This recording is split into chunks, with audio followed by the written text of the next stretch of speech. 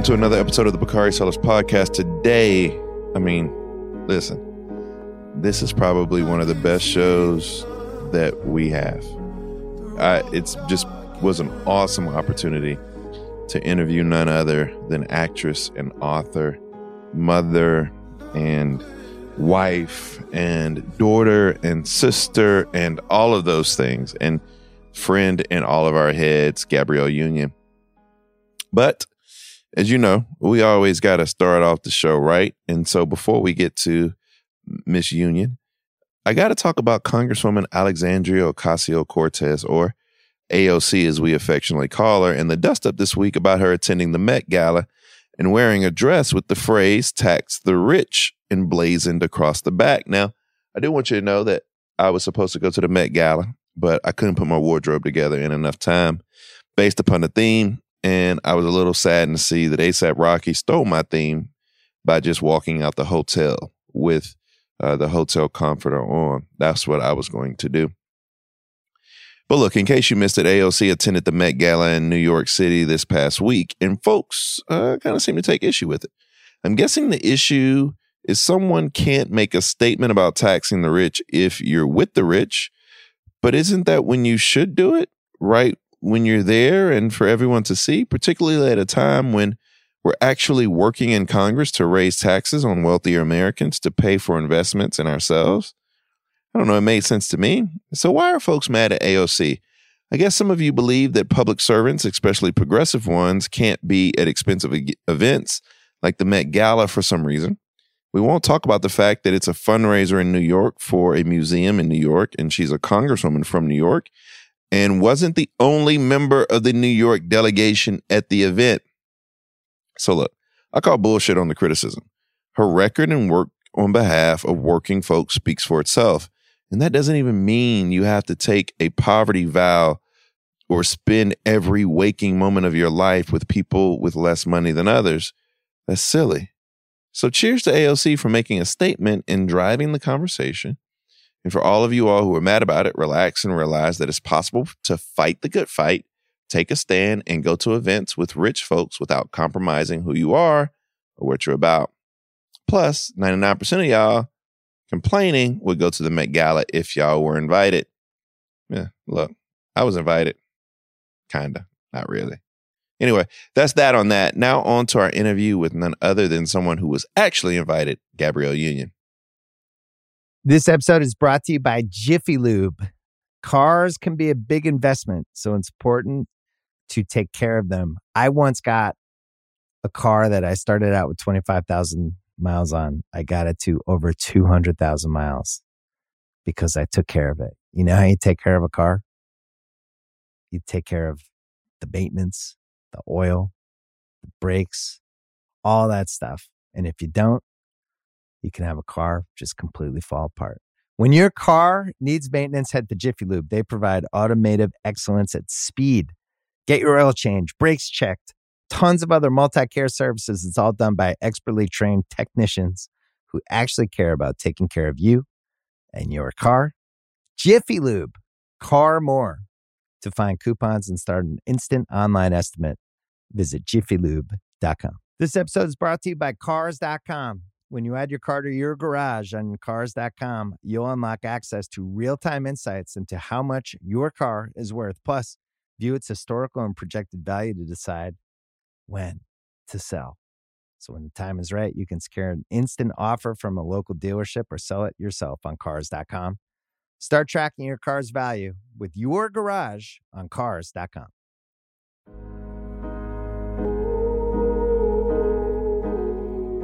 And welcome to another episode of the Bakari Sellers Podcast. Today, I have the incomparable, beautiful Gabrielle Union joining us today. How are you doing? I'm good. Happy to be here. You got a new project coming out. I saw you stop in traffic with your girlfriends at the Met Gala the other day. Y'all, they can't take y'all nowhere. Y'all don't know how to act. We really don't. We never get to all be together anymore these days. So, when me and Regina and the Queen get together, yeah, it's going to be some shenanigans. So y'all really went to get pizza in the middle of the night? Yeah, we were going to go to Rihanna's party. And then it was just like, we were sitting in the traffic line to go, to get into Rihanna's party. And you can't have older gals sitting too long. You talk yourself out of it. And we started getting hungry and it was like kind of chilly. And I'm like, do you think that they're going to have a throw in there? Like, I just want to be comfortable and have some pizza. So we just, Queen made the executive decision. Let's just go get some pizza instead. And I was invited, but I just couldn't, my wardrobe didn't come together. And I wanted to be there in the theme, and it didn't. I was going to do like Rihanna and ASAP and wear one of the blankets I had in the hotel. And it just didn't. That's what I was hoping that they had at the party. Well, look, we usually start each one of our episodes by having our guest walk us through the arc of their career, but everyone knows you. So we'll kind of skip that. But talk to us about the point when you realized that acting could be your calling, and what keeps you acting when you have your hands in so many other things. That's a good question. I think the point where I thought acting could be how I make money was, at the very beginning, like that first year, my parents were like, okay, we can give it a shot. Of course, my parents had invested in my education and we had different dreams, and they're like, okay, give it a year. And as long as you don't ask us for money, whatever. And that first year, I made more than my parents. And they were like, I think this is going to work out. I think, I don't know, take some lessons, find a mentor. But I think acting is your thing. So it was around that point, when I could buy name brand grape juice, that I thought, I think this might be my calling, because I can buy the name brand grape juice and not grape drink. And it was around that time. So you've been able to carve out this niche of writing, acting, activism, and politics that I don't think many folks in Hollywood have been able to do all those things so well. What motivates you to have your hands in so many things, and how do you balance those things with being a wife, a mom, a friend, a daughter, a sister, and everything else that you are? Well, there is no balance, and I reject the whole. You reject the premise. Okay, that's cool. Yeah, I just reject it entirely. I'm more of like, I got to figure out how to have grace in my life, how to give it and receive it, because there's no way you can do all of those things. You can't be all things to all people at all times. And you got to give grace to yourself too. We don't do exactly. I got to let myself off the hook. But we have a very, very, very large village between my husband and I that allow us to have all of these passions and to do all of these things. And they also give us grace that on the days that I'm trying to, lobby state legislatures for, more funding for rape crisis centers. Yeah, I might not be the best mom that day. You know what I mean? Might not be the most adoring wife on those days. Might miss a game or two or five, when I'm trying to launch businesses. But everyone is on the same page. But if without our village, we don't get to do much of anything. There's only 24 hours in a day, and there's only so much that you can do. But we're just lucky that we have people who believe in our goals and trying to find that alignment of, with everything we do, figuring out more ways of centering the needs of marginalized people and finding services, products, resources to meet the needs of our own communities that we spring from. We kind of realized pretty early on, and I say we because my husband and I are both on the same page with this, that you can accumulate stuff, right? Yes. You can get, hoard wealth. Though I don't know too many Black people who have any kind of money that are not financially responsible for a number of households. So it's kind of hard to accumulate wealth when you have to take care of dozens of people. But just being able to be in that position to provide more, to provide more jobs and more products that are accessible and affordable and effective without gouging and meeting the needs of our own communities first. That is when I feel the most wealthy, is when I'm doing right by myself and right by the community. It's hard for Black folk to attain wealth because our generation, we are still making our money. Most times wealth is being passed down, and maybe kind of leads me to a next question. You're married to 1/4 of the Banana Boat crew, a partial owner of the Utah Jazz, which is random as hell when you think about it. But Marquette superstar Dwayne Wade. How did you all make the decision to show us meaning the world so much of your family, particularly your daughter. She inspired. Which daughter? Oh, yeah, correct. Actually, both of your daughters. We were able to see the maturation of your oldest daughter, and we were able to see the smiles of your youngest daughter. Who made that decision, and how were you all able to make that decision? Because you've been of such great support with your oldest daughter, and watching your youngest daughter grow, and her little shady attitude she has just been fascinating to see. Yeah, with in the case of Zaya, she has lived her truth in our household for many, many years now. But Dwayne was doing a documentary on his on the last season, on that last, glorious season of his career. And in the documentary, we noticed that they were using old footage of Zaya, not so much current footage, because current footage would be too revealing, right? And then Zaya started asking us if we could, not use her dead name, or if we're doing an interview and someone, asks about Zaya using her dead name, to correct them and say, no, her name is actually Zaya. And we're like, we can, but in order to ask for that, there's going to be some follow-up questions. Like, well, who is Zaya? Where did that come from? Why? And I'm like, do you understand what comes with asking people to use your real name? And she was like, I think I understand. And I was like, no, I don't. It's not a think. You have to, in order for us to ask people for them to use your name, we have to explain where the name comes from. And you want to protect her. And we want to protect her. And we can't, once it's out there, it's out there. And she was like, I want my name. So, and we're like, okay. And so we've never shared the nuts and bolts of all the minutia that goes into, her life. It really came down to, I want my name, and I want people to respect my name and who I am. And I want my she, her pronouns used when you are talking about me. I want you to use current footage.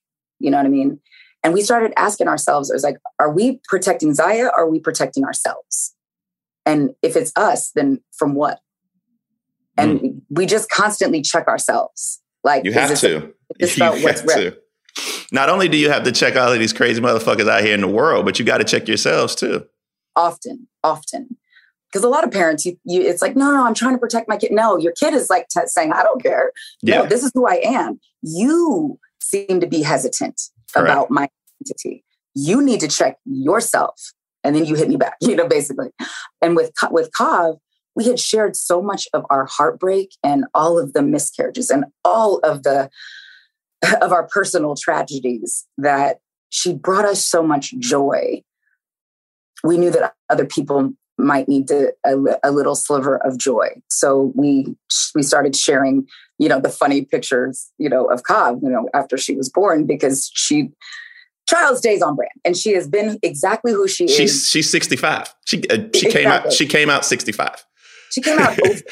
Right? She's like, this is the ghetto. Like, Mom, Dad, I mean, we might be in Greece, but this is ghetto. Like, this is what is happening. And so we just wanted to share that. When you share so much pain, when you have joy, you can share that as well.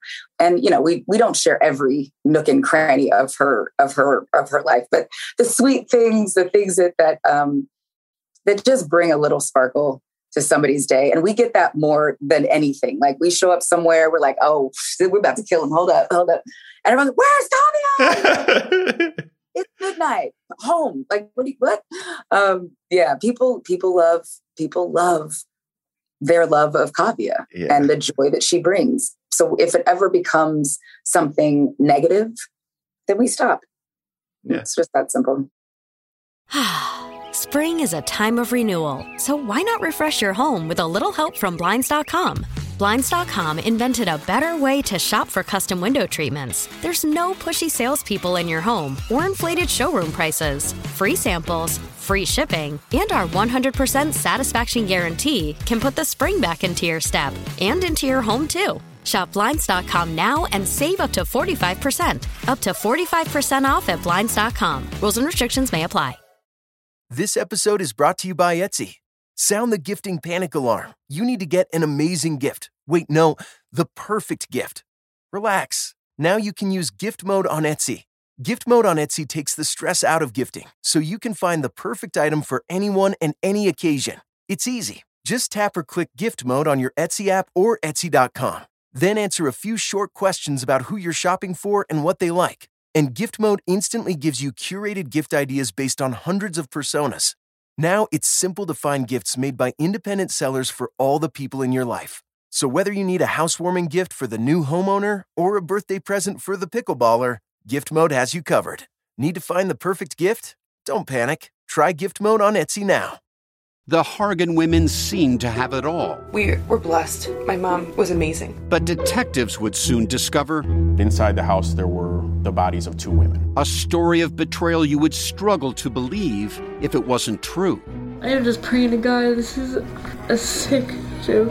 From 48 Hours, this is Blood is Thicker, the Hargan Family Killings. Listen to Blood is Thicker, the Hargan Family Killings, wherever you get your podcasts.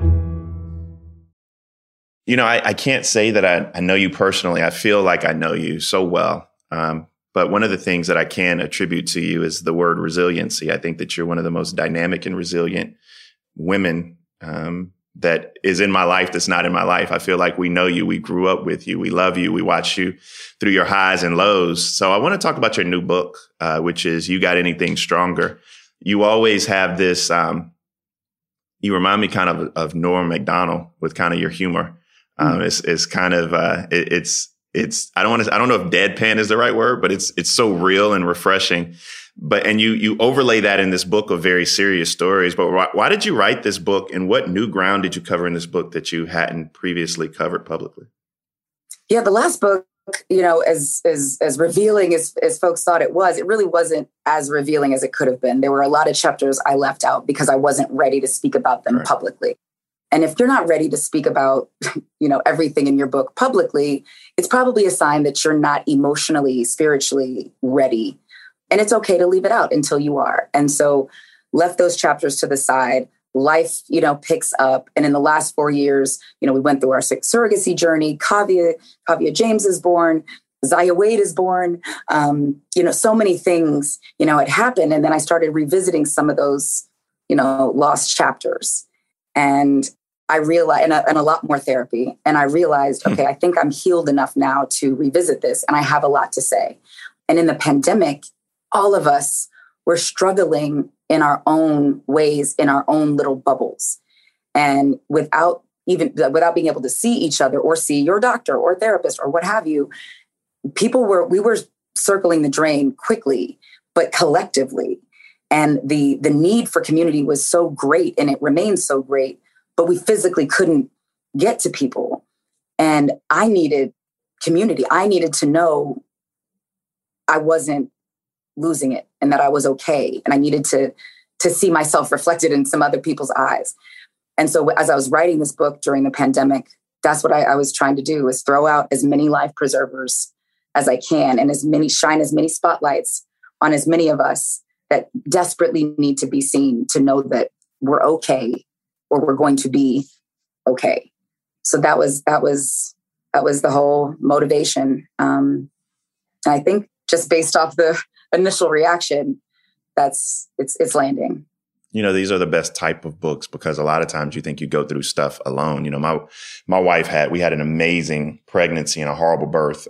Almost lost my wife during childbirth. She lost 7 units of blood and was in ICU for the first 36 hours of our twins' lives. And then my twin got diagnosed with biliary atresia her second month of living, and had a liver transplant when she was 9 months old. And so we go through all of these things, and I wrote about it in my book. And I think, you know, when you're able to share your story, you never know the people that you can touch and you can help. But also in writing it, when you write, it's cathartic, it's therapeutic, and it changes you in some way. But did this book change you at all? And if it did, how so? A good question. I guess change comes from being challenged, and this book challenged me. Yeah. So it's these, you know, those little tiny shifts that maybe to the untrained eye you can't really see. But with each challenge, with each chapter, with each subject, which all the things that it brought up, I was able to take those things into therapy and gain a different perspective. So I definitely have a different perspective about a lot of what I've survived in life.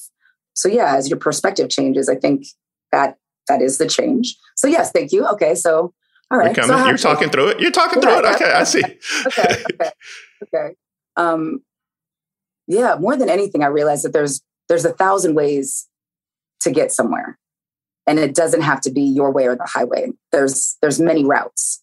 And we all get so caught up in, if someone else takes a different route, that makes me wrong. It makes me bad. It makes me less than. It makes me stupid. And we also get caught up in the images we see because Instagram only shows us people's best life. Exactly. It shows us the best part of their marriages, the best part of their parenting, and we never get a chance to see truly who they are. This book does that, but you also have to be decently courageous because people ask me about writing books all the time, and I say, well, if you're not prepared, I go to therapy once every 2 weeks. Shout out to Dr. Garcia. If you're not prepared to tell your truth, then you don't really need to write it. What gave you the courage to tell your truth? I've been first I was forced to do it. She's 30 years. Yeah, 30 years. It'll be 30 years next year. Since I was raped. And so quickly, because I was outed, if you will, in my hometown newspaper when they reported on the rape, because there weren't that many Black people. And you say a Black girl and the age, okay, well, it's Nikki, which is what everyone called me growing up. I was outed. So I was put in this position of not being able to own my story or own my own privacy.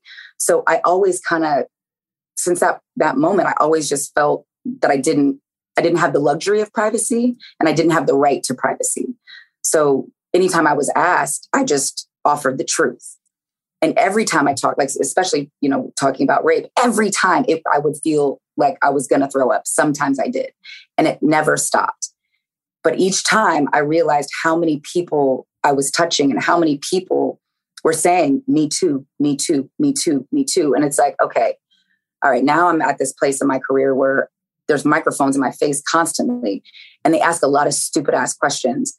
So I can either use this time talking to folks and fill their life with bullshit, and maybe I can offer my story and save some lives. And once I started doing that, on a bigger scale, it just never stopped. So I wish I had this moment of I am strong enough. It was kind of taken from me so early that this is how I function. I just share. And once I heal, I share.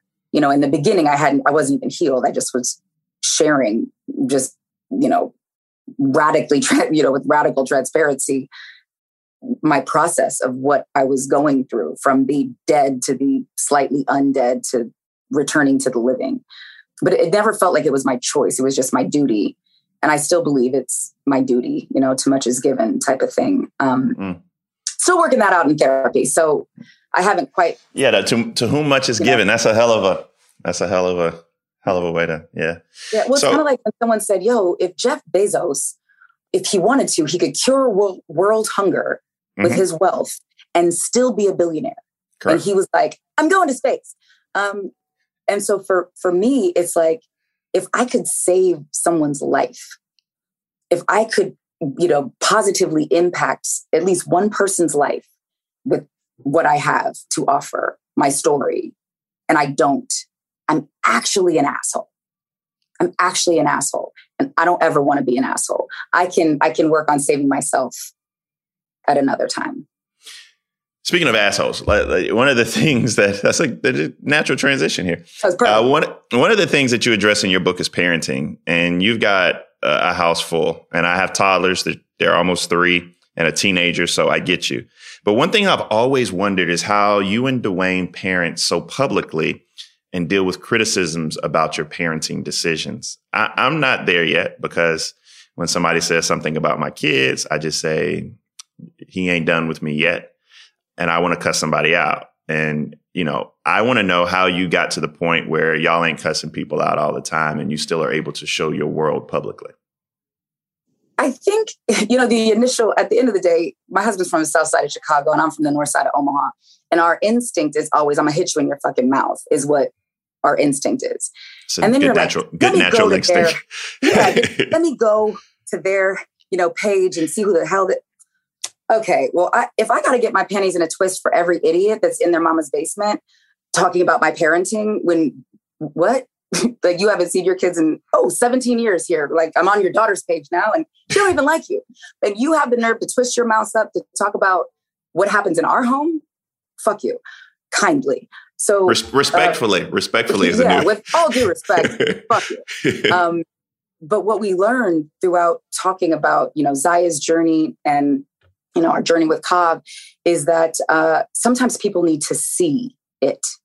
We get a lot of parents saying, I don't know how to love my child the way they are.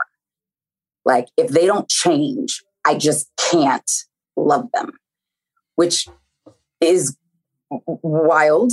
The first time I heard that, I was like, I think you're the actual devil. I don't understand why you felt the need to articulate that, like, in public. But then we kept getting it. And it's like, okay, this is really a thing. People really struggle to love their own children because they're different than themselves. I don't mean to call names, but you got the ignorance in our own community. You got people like Bootsy who had the audacity to open their mouth about it seems like. I can't take parenting advice from someone who hires an adult to molest their children. I can't. So. As you should not. I'm okay with that. Yeah. God bless you. Find the light, my child. In the South, when we want to, and you can take this, but in the South, when we want to tell somebody to fuck you, we just say, bless your heart. That is the kindest, most gentle way that we can say it. So bless your heart. Yeah. I know you're busy and tied up, so I just got a couple more questions for you. Yeah. I know that you, when I was writing my first book, I was thinking about my second book. You are an accomplished author. What's going through your head about your next project? Oh God. Well, it's going to be a while before I revisit another book for myself. Me and Dwayne, we have more plans to write more Shady Baby books together. That was fun working with him, but it's back to acting and producing and being an entrepreneur and trying to build companies from the ground up that are FUBU style, for us, by us, that actually look like, the communities we're trying to serve. So, we started a baby care line. I have my Flawless hairline. I've got, Bitsy's brain food that we're just launching in Walmart. So just trying to figure out more ways how we can do right by our communities, and to stay open and to listen and to be willing to be led. And that keeps you humble. You know what I mean? If you think you know everything and you think you always got to be in the driver's seat, there's more that I just got to remind myself, there's more than one way. And it's okay to say, I don't know, but let's figure it out together. And please lead me. Please read me for filth. Please educate me when I get it wrong. I don't have any ego about learning how to be better. No ego at all. Any new movie projects, on-screen projects that you have coming out? Any new seasons of anything that's coming out? Yeah, we have the Cheaper by the Dozen reimagining, Kenya Barris's brainchild, for Disney Plus, out next year. And then this movie we just finished in New York and New Jersey over the summer called The Perfect Find. That will be out also next year on Netflix. There's this movie called The Inspection that I'm doing with Elegance Bratton and Jeremy Pope, shooting down in Mississippi. And hopefully that will be finished in time for award season for next year. So a lot going on, a lot that we're developing and optioning and, in various stages of development on. And I know I'm missing some things, but I'm busy. And you have an amazing book out. You got anything stronger? We're encouraging everybody to go get it. My last question for you is, who dresses Dwayne? It depends. Some days Dwayne dresses Dwayne. Who put those garbage bags on his feet 3 days ago? Did you see those? No, that's his shoe line. That is his Way of Wade shoe line. It's like the Jordan brand for Nike. It's the Way of Wade's, the Wows for Leaning. Those are his own designs. That's him. He put those bags. I was like, in my head, I had one-liners and I was like, way to secure the bag.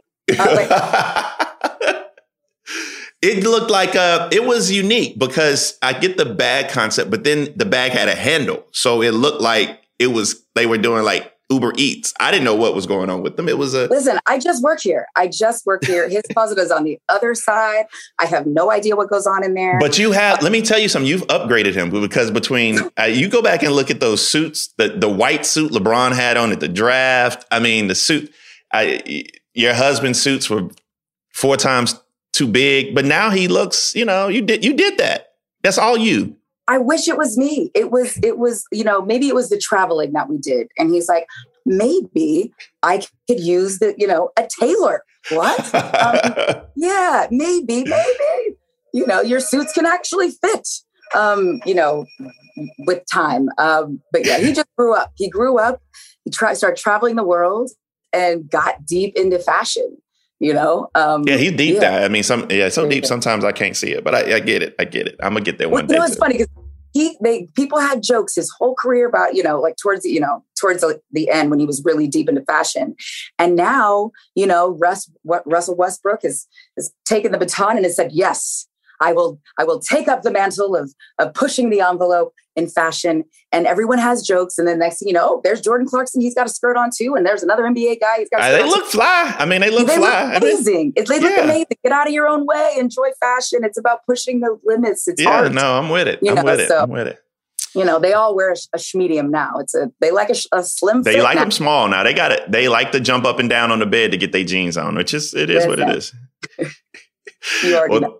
Thank you, Gabrielle Union, for spending some time with me. I know you're extremely busy, but we love you. My family loves you. We enjoy you sharing your family with us. And if we can ever do anything here, let us know. Thank you for joining the Bakari Sellers podcast. Thank you.